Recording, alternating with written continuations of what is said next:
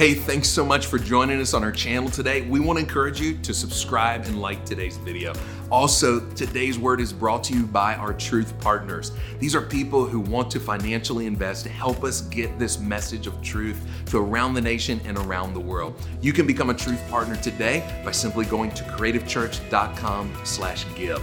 Again, thank you for partnering with us on this message of truth, and thank you for liking and subscribing to today's video. God bless you. I pray this sermon blesses your life. Amen. Good morning. You look fantastic. Of course, I'm looking in a spotlight, so you all look like angels. It's just wonderful. But you may be seated this morning. And help me just welcome our Spring Lake Park campus this morning. You just put your hands together for them. I love you all. I miss you this morning. And I also ask that you just help me for a moment to honor Pastor Jonathan, Pastor Joanne. How many are just blessed by them? Amen. How many are just thankful for a pastor that's continuing trying to lead you to Jesus? And I told somebody the other day, I said, you have the benefit of seeing where Pastor Jonathan is today. But I was there when he was being prophesied over as a little boy. I still have videos and pictures of when men and women of God were calling him up front, 8, 9, 10, 11 years old, and prophesying that he would preach to the nations, prophesying that he would touch souls, that he would touch lives. And so what you're seeing today is not he just made a decision and it worked out. Amen. It wasn't like, hey, let's give this a shot. This is a call of God that brought him hours from home, hours away from family. And he said, God, I'm just going to give you my yes. Years of suffering, years of going through processes. And I just love him and his family so much. They truly are like family to me. I've always just admired him, loved him, got in trouble with him when we were little. Minor trouble, minor infractions. Primarily talking too much during Sunday school, to be totally honest with you. I know that shocks everyone in the room, but I'm just so thankful and blessed to be here. And just so you know, my family and I, we moved 15 hours to be a part of Creative Church. That's how much we believe in what God's doing in your midst, in your presence. And so we just want you to know that. We value you. We are honored to be a part of this team, honored to be a part of Creative Church, and I truly believe we are going to see God do some like last day outpourings here in this fellowship. Amen. I believe we're going to see a lot of souls saved, a lot of people touched by the presence of God. But my assignment today is to really dig into the subject of prayer. And so I will tell you this just to know a brief bit of my background.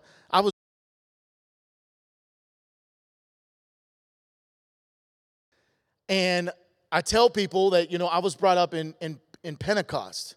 Now, if you're new to the church experience, you're like, I don't know what that means.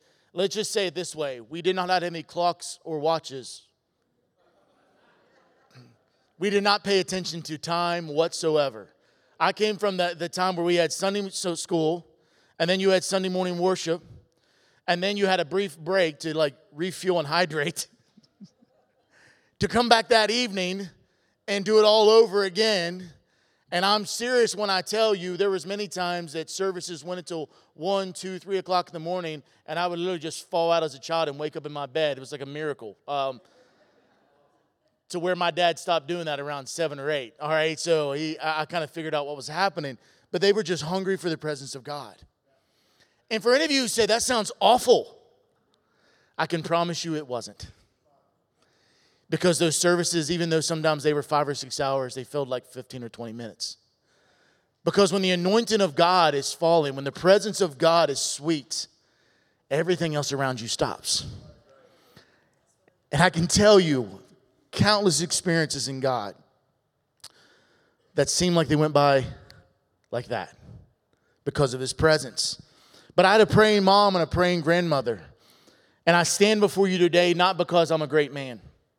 I stand before you and have been honored to serve the Lord for most of my life and been in ministry for the length of the time I had because I had a mom and a grandmother that would not give up on me.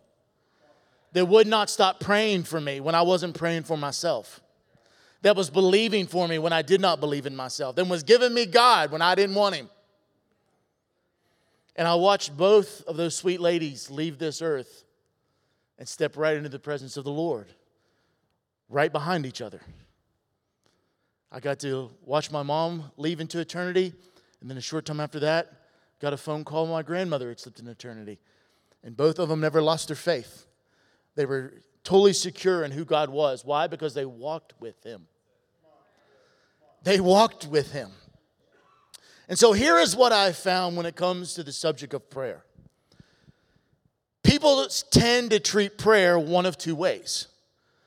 The first one is this: free stuff. As soon as we get developed a little bit in our walk with the Lord and we start realizing that He does bless, that He does move on our behalf, that He's able to do amazing signs and wonders, our human nature kicks in and we have a habit of focusing a lot of our spirituality on what can God give me. Am I right about it? Some of your lowest moments in your walk with God, if you've been walking any length of time, is when God has not, or in your opinion, has not answered your prayers. How many would agree with that? Anyone ever been frustrated with God? Some of you are not telling me the truth. All right, there we go. I'm like, I got a bunch of new converts this morning. All right, but here is what God had to teach me and to mature me in, and to realize that no is an answer. Hey, I just want to take a moment and let you know that today's sermon is brought to you by our Truth Partners. If you're interested in being a Truth Partner, simply go to creativechurch.com/give and select Truth Partners today. Again, please subscribe and like today's video. If it's blessing you, it's blessing your family. And hey, let's get back to the Word. And if I got any good parents in the room, I think you would agree that you give far more no's than you do yeses. Amen? Especially when they're little. No, you may not eat a box of crayons. No, you may not take a fork and stick it in the wall outlet. No, you may not do that. No, you may not climb that tree. All right? No, you may not play in traffic. No, you know what I mean? It's exhausting. And yet we get aggravated with God when God says, no, I will not give you that. No, I will not open that door for you. No, I will not give you that financial blessing. No, I will not heal you. No, I am not going to change this. And you say, wait a minute. God always, the people who believe the always stuff don't read their Bibles. Because the reality of it is that God's no is always attached to developing your character. Do you hear what I'm telling you? Your character is revealed on the other side of God's no. Because if you throw a tantrum, you're showing your maturity level. I seen a whole video one time on social media of people that were sharing things that their toddlers were throwing fits about. And it was stuff like, won't let him eat trash. And he's freaking out, crying, and you know what I mean? And the next one's like, I wouldn't let him kiss the dog on the mouth. And it was just everything, everyone was like the most awful things that a toddler would do, right? Like that's what toddlers do. And they're crying and they're angry. And that's a lot of what we see in today's church. Is that people on the other side of their no have a tendency of getting upset with God, not realizing that His love is as much represented in His no as it is in His yeses. That His character building in your life many times and trying to mature you is on the other side of Him saying no and stepping back and watching how you respond. Do you hear what I'm telling you? Because I got 4 children and they're almost all adults. And so what I have watched is there was times in their life that I said no to them. And eventually I ended up saying yes when their maturity level changed. My 14-year-old, can I drive? No. Because I want to live. All right? No. Turns 15. Can I drive now? No. But all you parents know, if you got kids that are a little bit older, when they start getting around 17, 18, you're so tired of driving them everywhere. You're like, listen, here's the keys. What, you know what I mean? We'll worry about the license later. I never did that. I'm just joking. All right, I'm just joking. I did not do that. But you're just to the point where you're like, yes, I want to see you do this because now you're mature. I want to get you to a place that you can navigate the difficulties of life. The other way that people deal with prayer is this. They deal with it the way that I used to deal with something that my mom had me do every day. She would have this little tablet of chalk consistency that tasted a little bit like fruit and a little bit like blood, called a multivitamin. Now, some of you might have rolled up with money and they had like the good Flintstone ones that you could eat an entire bottle of, by the way, and feel nothing, all right? So mine weren't like that. Mine was like a chewable horse pill, all right? And it was like, and it tasted like iron and a little bit of like grape, you know what I'm saying? And I hated them. And I would try to like tuck them under a napkin or you know what I mean? And my mom would always check. And she'd go, no, you're going to take this. Good for you. That's when I started learning that some things that taste bad are good. And some of us treat prayer just like that. Like, I got to do it. We treat it like it's a chore. We treat it like it's obligation. And we treat it that way because we've not had a revelation of the reason God created prayer in the first place. We've not had a revelation of what prayer really is. That it's not a religious duty. It's not a religious obligation. It's much more powerful than that. So here is what I'm going to do. All right? And I only have 2.5 hours to do it. But in a very short amount of time, I'm going to go through history really fast for you to really get and understand. I'm going to cover a lot of things. I got a lot of scripture. All right? So just stay with me. Okay? Just stay with me. So if you will, turn with me to Matthew chapter 6. Matthew chapter 6. And I'm going to go quick because I got to. Beginning in verse 5, it says this, and when you pray, you must not be like the hypocrites, for they love to stand and pray in the synagogues and at the street corners, that they may be seen by others. Truly I say to you, they have received their reward. But when you pray, go into your room and shut the door and pray to your Father who is in secret, and your Father who sees in secret will reward you. So here is what we see. That is written in red in my Bible, which means it is Jesus speaking. And Jesus is laying out to the current disciples and all of us to come what prayer is to look like. But the most important word in that entire paragraph is when. Here is why.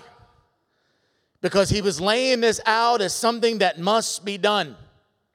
He did not say if you pray. He said when you pray. He is saying that with a full assumption that after you are saved and set free from everything in your life, that communicating with him is something you're going to want to do.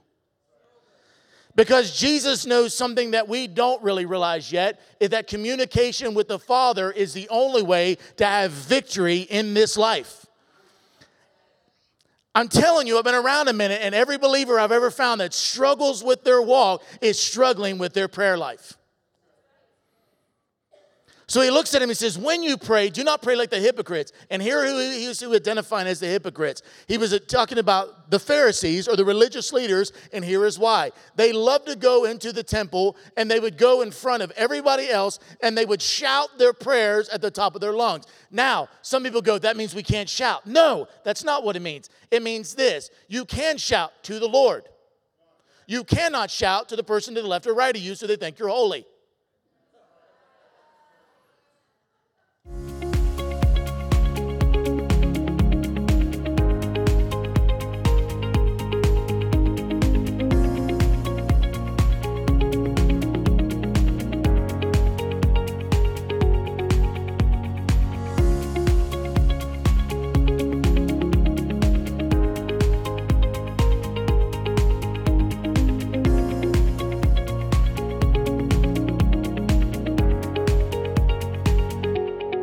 Bible says God looks on the heart. Man looks on the outside, but God looks on the heart. Why is that crucial? Because this is what the religious leaders were doing, and Jesus wasn't having it. And so he's telling them, do not do it. Also, don't do it like the Gentiles. The Gentiles were pagan, meaning many times they would make oaths or they would chant things over and over and over and over again, like sometimes single word phrases, just to try to get the attention of deities that were not listening to them in the first place. And so they would work themselves up into a frenzy trying to get the attention. He said, don't do that. It does not mean you cannot petition the Lord and pray things like, God, please heal me. Please heal me. Please heal me. God, please heal my little girl. Please heal my That's not what he's talking about. He is saying they are saying this and they're repeating phrases to try to move a God that does not care because it's a rock. Amen? So Exodus 25, 8 through 9. And let them make me a sanctuary that I may dwell in the midst, exactly as I show you concerning the pattern of the tabernacle and all of its furniture, so shall you make it. Now I jumped all the way back into history, and here's what we find. The children of Israel are getting ready to go through the wilderness. And God is telling them, this is what I want my tabernacle to be. But you need this morning to not put your eyes on the fact that the tabernacle was a building. You need to understand that the tabernacle was a door. And what do I mean by that? The tabernacle was a place of access to God for the people. So it literally is where the presence of God rested. And God was so detailed that every fabric, every metal, every way that it was tied, every post, every rope, everything about it, God was very, very specific about. And he said, every time you take this down, these certain people are to carry these posts. These certain people are to take care of the ropes. That's how specific God was. And he said, when we go to another encampment, you're to take it down or put it back together like this. This guy's to tie this rope. This is how specific God was. And he said, if you do that, then I will meet with you. You will have my presence everywhere you go. And so what we see is after this is done, there during the day, there was this vortex of cloud that would come down and touch right over top of the mercy seat of the Ark of the Covenant. At night, there would be a vortex of fire that would fall. What was that? It was a tangible sign that the Shekinah, which is the actual seeable glory of God, was with them everywhere they went. Now, here's why that was so powerful. One, because there was over 1 million of them, and the Bible says that they all could see it. Do you know how far out you have to be 1 million people and you're on the outskirts and you can still see this huge vortex of fire? What that would do for your confidence level? Not only that, it was a sign to anyone else that would ever interact with these people through the wilderness not to mess with them. How many know that's intimidating? This is way before CGI and anything else we have to offer. They knew if they're seeing something like that, these people have a God we don't have. So they put all this together. Now I'm going to fast forward really quick. Exodus 40, verse 38.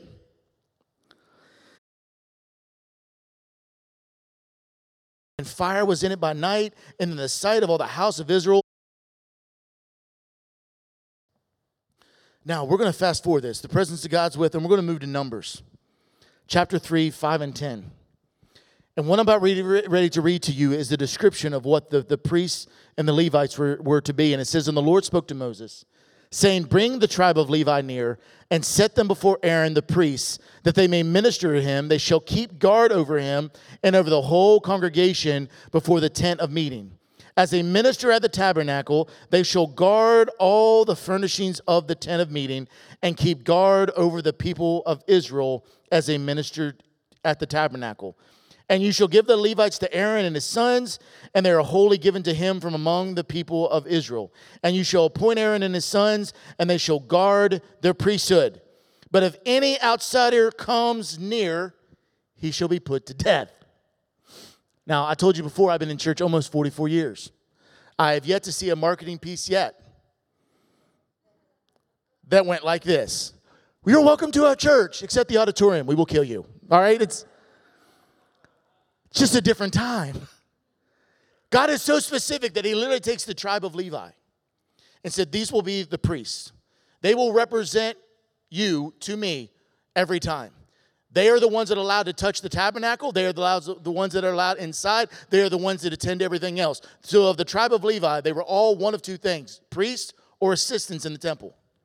And so everywhere they went, this was their assignment. No one else was allowed anywhere near it. That is really going to matter here in just a couple minutes. God is very specific that the rest of you can see my glory, but you cannot touch it. You can see the presence, but you cannot touch it. Now we fast forward to the children of Israel have made it through the wilderness, and now they are standing outside the walls of Jericho, the promised land. Now, if you have to understand, they have been in captivity for hundreds of years up to this point. They have traveled through the wilderness. They have griped and complained and died and suffered and got punished, but they also seen the presence of God through it all. Now here they stand outside of their promised land. They stand outside of what God has said is theirs. And the people of Jericho, which is the first city in the area of Canaan, they look up over their massive wall and they begin to taunt the Israelites. Now, here's what's incredible about this moment. The children of Israel are camped outside the promised land. There is a wall that is so massive that it doesn't seem like any human being could possibly go through it. They have traveled all of this distance and all of this way, but they are encamped and they have stopped. Here is why: because the children of Israel only moved where the presence of God moved them. So at night, sometimes the fire would go all night and it would stop in the morning. If that happened, they knew to tear down camp and begin to move. There were times they might be in the same place for several weeks. It was all dependent on the presence of God. And so he had led them to this place in this moment. And here is what is incredible about this, is that these Canaanites, these pagan people who had prayed to empty prayer rooms in cold places and damp places, who had never seen their God move, had never felt anything, had never seen any presence, now have a 1 million-person army that is right outside of their walls with a plume of smoke that is going right over top of their the Ark of the Covenant. Or at night, they're seeing this fiery glory that's coming down, and here is how they're encamped.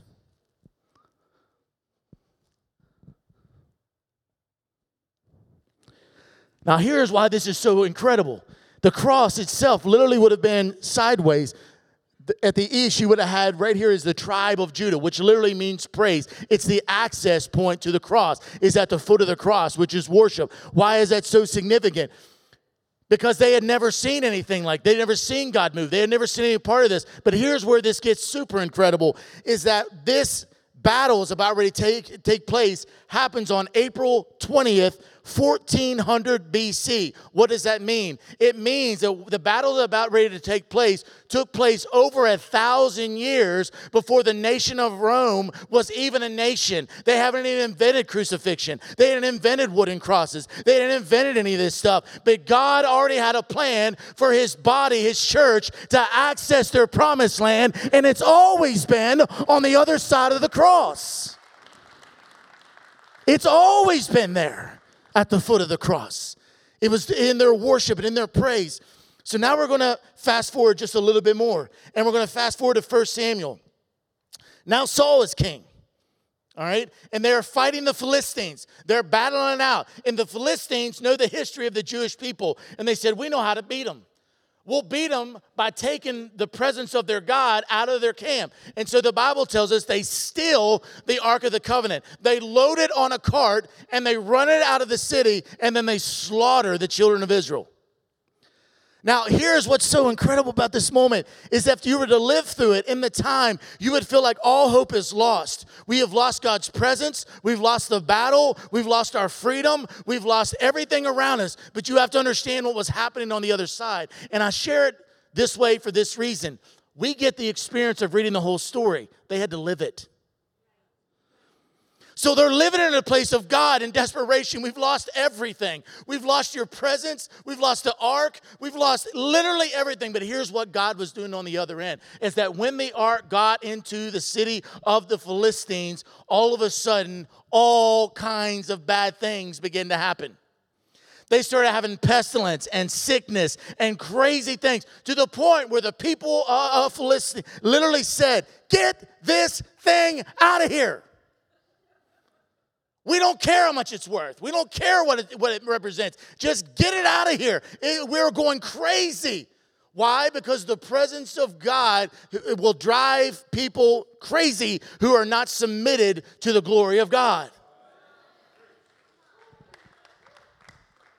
And so here's what they do. They load it back on a cart, and the Bible says they put it on a cart with 2 oxen, and they literally say, if it goes left towards the Israelite people, we know this was God, and he was the one that was really doing this. If it goes right, we know we were just wrong, but we're still really glad to get rid of that thing. So here's what happened. Historically, they load it on the cart, and they watch. And the oxen get to the fork in the road, and it goes left. And the hand of God literally leads his presence right back to his people. So now 2 Samuel chapter 6, we're fast forwarding again. King David is now king. And the Ark of the Covenant is on the outskirts of the boundaries of the city. And David is convicted, and he said, it's time to bring the Ark of the Covenant, God's presence, back into the dwelling of the people. And so he sends for it. Meanwhile, he has this massive tent build to host the presence of God, or the Ark of the Covenant. You following me? So he brings it back. So here's what happens. They bring it back, 2 Samuel chapter 6, 3 through 7. It says, and they carried the ark of God on a new cart and brought it out of the house of Abinadab, which was on the hill. And Uzzah and Ahio and the sons of Abinadab were driving the new cart, which the ark of God and Ahio went before the ark. And David and all the house of Israel was celebrating before the Lord with songs and lyres and harps and tambourines and castanets and cymbals. And when they came to the threshing floor of Nacon, Uzzah put out his hand to the ark of God and took hold of it, for the oxen stumbled. And the anger of the Lord was kindled against Uzzah, and God struck him down there because of his error, and he died beside of the ark. Now, of all the scriptures that I've struggled with throughout my walk with God, this has got to be top 5. Here's why I struggled with it. This man had really good intentions.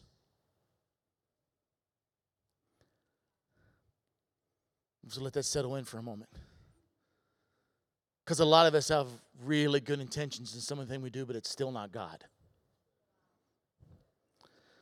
And so the Bible tells us that Uzzah's being obedient to his king. They're ushering him back in the presence of God, and the oxen stumbled. It stumbled. It almost fell. And Uzzah, I feel like I would have done the same thing. That's why I struggle with it.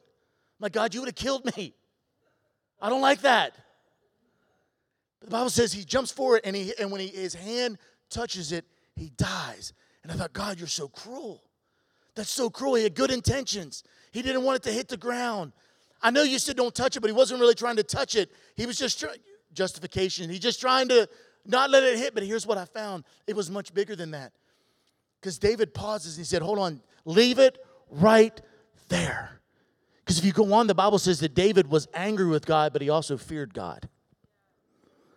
Hear what I'm telling you. David was angry because he struck down Uzzah, but he also feared God. So he went back to Scripture, and here's what he found out. God didn't just strike Uzzah dead because he just touched the ark. He struck him dead because they were transporting the ark in the way that the pagans transported it and not the way that God told him. So when David goes to Scripture, here's what David found out because it had been lost in history. That God had instructed them, when you move or transport the ark, you put poles to the slots on the side, and then you have the priest shoulder the presence of the Lord. You have them bear underneath the weight of God's glory and God's presence. It's meant for the priest and the priest alone. They are to get underneath these, and as long as I tell them to, they're to walk with it. They're to go through the wilderness and through the desert and through the dry places and shoulder the weight of my presence. He said, I didn't tell you to put it on a cart. I never gave you that instruction, and you tried to host my presence in carnal ways. You tried to host my presence in pagan ways. And never has God allowed for men and women to try to host his presence in carnal ways. He said, I'm not going to allow it. That's why he was struck dead. So now we're going to fast forward again to 1 Kings 8. And you're going to hear about this massive, massive temple. And the reason I'm not reading all this is because I really would be 2.5 hours and you'd be very upset. But we have King Solomon's in place. And King Solomon builds one of the greatest temples the world has ever known. They believe historically, when they went back and looked at everything he put in it, if you were to build it today, it would have been in the tens of billions of dollars that Solomon built to build this temple unto the Lord. But here's what you understand about Solomon's temple. Solomon built the temple to the exact specifications and the way that God had laid on his heart to build it. Every metal, every fiber, every entrance, everything about it was very specific. And Solomon built it and absolutely reverenced and honored God. But here's what happened. Around 586 BC, so several hundred years after the first story that I shared with you, 586 BC, once again, the children of Israel did what they always do. They got hard-headed, disobedient, irreverent, and God said, I'm not having it. And he allowed the Babylonian army to come in and overtake the city of Jerusalem. Now, here's why that's very specific. The Bible says that they went through and they raided everything. They stripped all the gold, all the precious jewels, all the metals, anything of value they stripped from the temple. And this is where the Ark of the Covenant disappears from history. And most people don't even realize it.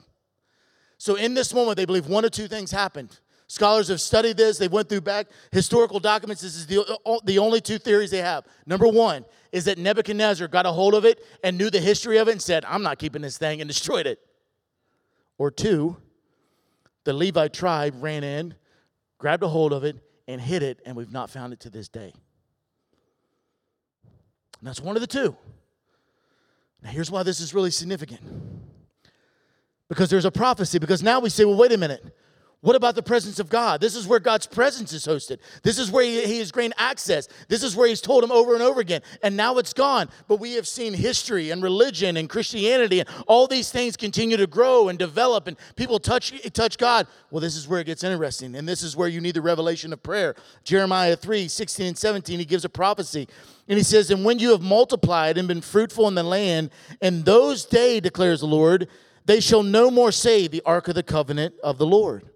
It shall not come to mind or be remembered or missed. It shall not be made again. At that time, Jerusalem shall be called the throne of the Lord, and all nations shall gather to it, to the presence of the Lord in Jerusalem, and they shall no more stubbornly follow their own evil heart. So why is that significant? Here's why. As you fast forward just a little bit more to King Herod. Now, this is the same King Herod that tried to trick the wise men into telling him where Jesus was. This is the same King Herod who practiced Judaism but wanted nothing to do with this new king. So he built a temple for his own ego. He built a temple as a place of worship but followed no specifications. He did not use very much precious metals. He had multiple entrances into the thing. A lot of the altars and things were made of stone. A lot of it was trying to reproduce the greatness without any intentionality or obedience to the voice of God. Why is that significant? Here's why it's super significant. Because we see Jesus in that temple as a little boy. And in that time, and a lot of us miss this moment, he is talking to the religious leaders. Do you remember the story? And his family leave him, and they go, oh my gosh, we lost Jesus. Which always gives me hope as a parent. All right, so they're like, we lost Jesus. And so they go back, and Jesus, as a little boy, is talking to the religious leaders, and the Bible says they're astounded. Here's why. Jesus knew their dirty little secret. What's their dirty little secret? That the temple had built. They had the outer court, the inner court, the holies of holies. But the holies of Herod's temple had no Ark of the Covenant in it. It was empty. Why is that significant? It was significant because they were still performing rituals and ceremonies without the presence.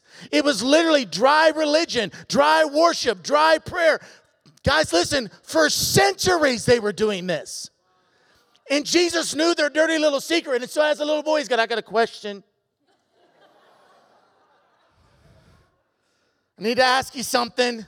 And the religious leaders are scurrying and freaking out because they're like, this little boy knows something. He knows something about all this. But he leaves. He leaves and goes. But then we see him a little bit later show up on the scene again. When he comes in as an adult, after he rides in on the backbone of a donkey as king, the first place he goes to is the temple. And he runs in and flips tables and removes everybody. And you need to understand what Jesus was doing. He was not having a fit. He did not lose control of his temper. He was fully aware of what he was doing because so much of the Bible and Jesus' ministry is mirroring what he will continue to do throughout history, and it is this. He marched into the temple and he overthrew unrighteousness. He overthrew the things that did not belong in there. I don't want you to miss this. I'm going to pause. Here's why that's super significant. Because in modern day times, when he comes into a non-believer's life, that's exactly what he does. He comes into the new temple, which is your body, and flips tables. He gets rid of unrighteousness. He says, you're not going to live like this anymore. You're going to be known as a house of prayer. He didn't lose his temper. He knew exactly what he was doing. He was correcting things for future events that were coming in the life of the believer. Why? Because the New Testament believer is the temple of God. It's not a building. It's you and it's me. The dwelling place is in our hearts and in our lives and in our homes and in our families. And Jesus said, I'm not going to let you be a den of thieves. I'm flipping tables and running the money changers out. I'm removing unrighteousness from the church. That's what he was doing. And then he shows up one more time, but not in person, but in spirit. Band, you can help me land this. I'd appreciate it. Go with me to Luke, chapter 23, 44 through 46. It says it was about the 6th hour, and there was darkness over the whole land until the 9th hour. While the sun's light failed, and the curtain of the temple was torn in two, then Jesus, calling out with a loud voice, said, Father, into your hands I commit my spirit. And having said this, he breathed his last. Now when the centurion saw what had taken place, he praised God, saying, certainly this man was innocent. And all the crowds had assembled for this spectacle, when they saw what had taken place, returned home, beating their breasts, and all the acquaintances and the women who had followed him from Galilee stood at a distance watching these things. Here's what's so significant about this moment. As Jesus had confronted the temple, the religious sect of the day, the religious way of doing things, over and over. But here is what he did in his death. I have heard this preached so many times that when Jesus did that, it released the Spirit of God upon the earth. Then I realized something. That's not what was happening at all, because the Spirit of God was everywhere Jesus was. Jesus was already walking the earth and kept telling people, I am the way, I am the truth, I am the life. No man comes to the Father but through the Son. He's already opening their eyes and revealing to them all this stuff you're doing, I'm setting you free from. That's why the religious leaders hated him. But I'd heard he was releasing. Well, we as people never, by the way, have the power to release anything when it comes to God. Do you hear what I'm telling you? If we did, we'd be God and he wouldn't be. Here's what happened. The Bible says that the veil tore from top to bottom. Now that's super significant because the veil was enormous. It was extremely thick and extremely tall. And the Bible says it ripped from top to bottom. Why? Because only God would be able to do that. No man could take credit from it being ripped from top to bottom. And the Bible says when it was ripped open, it revealed something. That the presence of God was not there. And the Bible says that right after that even many of the priests, hear what I'm about ready to tell you, even many of the priests gave their hearts to God. These are men who had faithfully committed ceremonies every day of their life. But the second they experienced the true presence of God, all they could do was repent. Why is it so relevant? Because that is what prayer is meant to be in the life of a believer. It is not a religious obligation or duty. It is the tabernacle in the wilderness. It is the temple of Solomon. It is the moment where God's people interact with a true and living God, and they see his presence and his fire move in their church again. Why do we have dry churches? Because we got dry prayer lives. Why do we have churches that no longer burn? Because we have hearts that no longer burn. Why do we have churches that people are no longer weeping at the altar? Because our prayer rooms are quiet and cold, and we consider prayer just something to do religiously. But Jesus said, when you pray, pray like this. It is interacting with the only true and living God. It is a meeting place that every one of you, as living, breathing temples of the living God can experience His tangible glory and His presence. Because let me tell you something, when you get a true revelation of this, you're no longer worried about, did He answer my prayers, didn't? You know why? Because you got to spend time with a king. Because you got to spend time with a king. Because you got to get His presence and His touch and His love and His mercy. And then you no longer even think. Why? Because when you're in His presence, He changes your heart. He changes your desires. He shifts everything that you're looking to. You want to know why it's so significant that our pastor, all I've heard him talk about since January, this is it. It's the presence. The presence. He keeps saying, Andrew, I just got to get in the presence. We've got to get the church in the presence. We've got to get them in the presence. This is what we're seeing. This is what we're talking about. The presence is what made enemies run. The presence is what made enemies flee. The presence are the one that gave promised land to become their promised land. It is the presence of God that grants victory. It's the presence of God that draws the unbeliever. It's the presence of God. Will you stand with me today?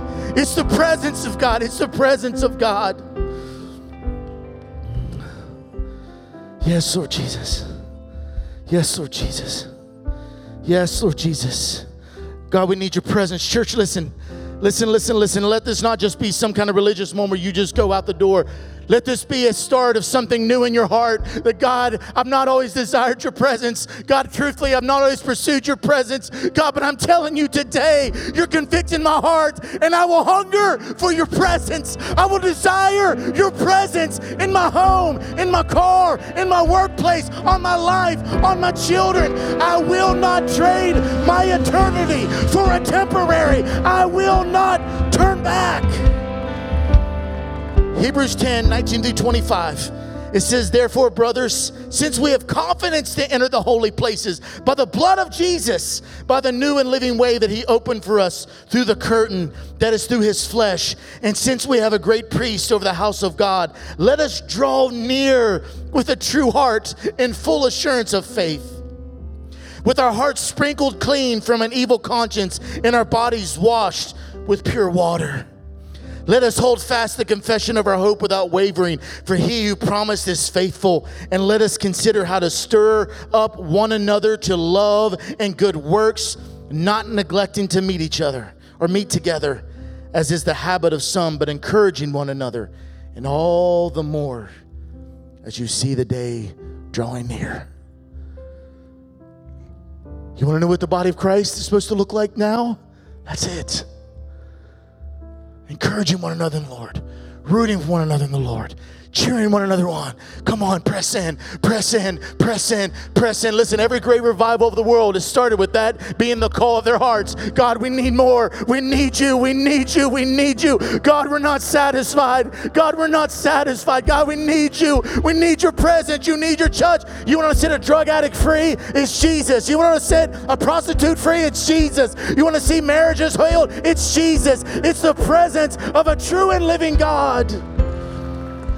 I want to open these altars up right now to each and every person who's just feeling a compulsion that I got to pray, that no longer needs an altar call, but here's the call of the altar, that here's the call of the altar. There's a man or woman that says, I've got to get in His presence. I've got to spend time in prayer. I want to open this right now, or give you an opportunity to come forward. Sorry, I'm old school. They say open. Most people are like, I didn't know they were closed. I'm going to give you this moment right now to make a public confession to Jesus. God, I want you. I want you, I want you, I want you. Come on, let's move. Let's move, let's move. Let's just spend some moments in prayer. Let tonight be, or this morning be a time of lighting a fuse for better things and a closer walk with Him. God, we love you, we love you, we love you, we love you, we love you. God, touch your people. God, touch your people. God, touch your people. Do what only you can do. God, do what only you can do. Touch their lives, God. God, touch their lives. God, let your anointing, Heavenly Father, rest upon them. God, I pray you would change the desires of our hearts. God, that we no longer be satisfied, God, but we want to see your fire move. God, we want your direction in every area of our life. God, we want to see our kids spend eternity in heaven. God, we want to see a generation set free from drugs, from gangs, from violence, from prison, Heavenly Father. God, we want to see you move in every corner of this great nation. God, turn our hearts back to you. God, turn our hearts back to you. Oh, God, we love you. We love you. We love you, God. We thank you for who you are, Lord. Yes, Lord Jesus. God, I pray for your people. God, I pray for every family, for every person in here. God, I pray for supernatural signs and wonders to manifest in their day-to-day life. God, in their dreams, in their marriages, over their kids, Heavenly Father. God, I pray, God, that we will not be satisfied with religion, God, but we will be hungry for a move of you. God, for your presence, for your purpose, and for your power. God, we love you and we thank you. In your holy name we pray. Amen, amen. Hey, if this sermon blessed you and your family, I want to encourage you to be a truth partner. You can do that by simply going to creativechurch.com/give and partnering with us to help get this message of truth out to more people in our nation and around the world. It is our truth partners that make this a reality. Again, thank you for subscribing to our channel. Thank you for liking today's video. We'll see you back here on the channel real soon.